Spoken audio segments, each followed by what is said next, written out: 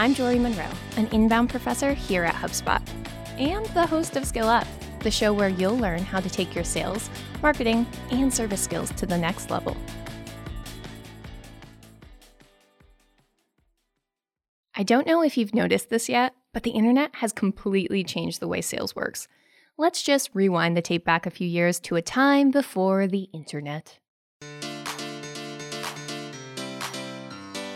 Mark Zuckerberg's an angsty middle schooler. Catching a movie means legging it to the theater, and everyone and their second aunt is rollerblading.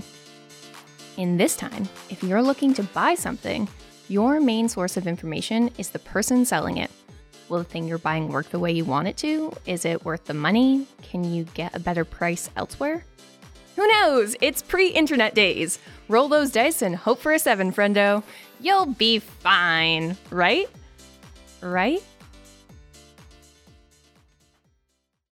Regardless of whether you're buying up Beanie Babies at auction or investing in a new condo near Bayside High School, the only person you're getting answers from is the salesperson you happen to be working with.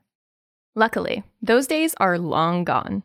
Now, everything you could ever want to know about embarrassing 90s toys, fictional school zoning markets, or literally anything else is on the internet. And it's the buyers that are using this to their advantage. Those buyers! Ugh! With the advent of the internet, there's been 2 big implications for modern businesses. The first, if you've ever read a blog post or used any of the tools or software from HubSpot, should come as no surprise.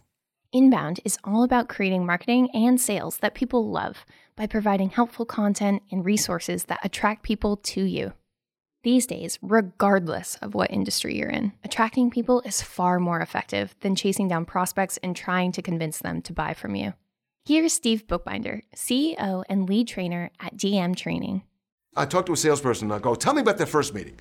They'll go, I talked to the customer, they were very interested. Oh, wait, did you call them or did they call you? No, I called them. Oh, but they were very interested. Yeah, but you called them. They were so interested that they what? What was the dialogue at their company? Oh, I really hope the guy calls me today. I really hope he cold calls me today. Even though I have a phone and could call him, I'm not. I'm gonna wait to be cold called. And that's kind of what we do. And as nutty as that is, if you look at the actual behavior, that's what people are doing. Does it ever work? Yeah, everything eventually works. The stupidest thing that works. I could open up the window and say, does anybody want to buy from me? And in theory, eventually somebody will buy. And a typical salesperson will say, see, it worked. Well, everything works once. What I need is something to work a lot. And what's going to work a lot is always working with people who are more likely to buy, who are as interested in talking to me as I am in talking to them. You don't like your sales team feeling like they're shouting out a window. Instead, you've got to teach them to provide value to people before they try to extract value from them. But that alone isn't enough.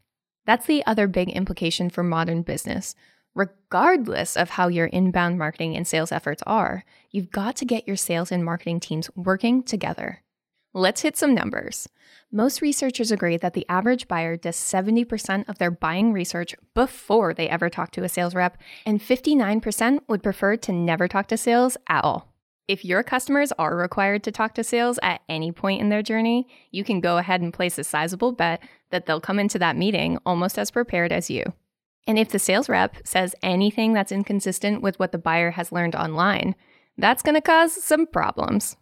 So sales and marketing have to be perfectly aligned, or you're going to lose potential customers.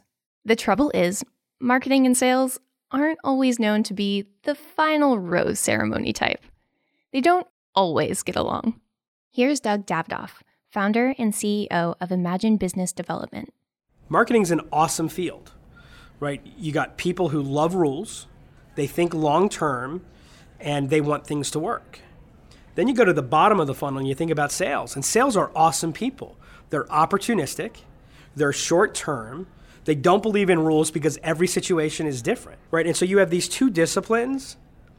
They're not built to communicate. They're not built to align, right? They're very different disciplines. They're different mindsets. They're different processes. They're not built to work together, but they have to work together. One way to get sales and marketing working together is to implement a sales enablement strategy. Remember, sales enablement is the processes, content, and technology that empowers sales teams to sell efficiently at a higher velocity. And when you think about it, That's a task marketing's pretty well equipped for. Unfortunately, the vast majority of the time, sales enablement lives squarely within the sales organization. Less than 8% of the time, it's a marketing function. It's a Shakespearean tragedy, a real Romeo and Juliet. Not just because it's another 90s film reference, but mainly due to the fact that marketing has the skill set for this job. Marketing owns your company's relationship with prospects pre-sale, and that's when most buyers are doing more and more of their research before they ever talk to sales. It might be tough for some to admit, but marketing's influence over sales is ever increasing. Here's Marcus Sheridan of the Sales Lion. 70% of the buying decision is made before someone talks to a salesperson, before they talk to the company. So if this is true, what does it mean? If this number is true, which department of your organization has a greater impact on the actual sale? And this is why we're seeing a shift of more and more organizations saying, okay, let's just stop calling it sales and marketing. Let's call it revenue teams, because fundamentally that's really what we're talking about. And let's make sure that the sales team now gets involved way earlier in that buying process during the digital side of the vetting experience, so that they can be that much further ahead and reclaim that influence in the sales process that they've lost over time. That's what sales enablement is all about. Bringing marketing and sales together to keep up with today's empowered buyers. Your sales team needs processes and high-performing content if they're going to thrive in the modern business landscape. And marketing is the department that can give it to you.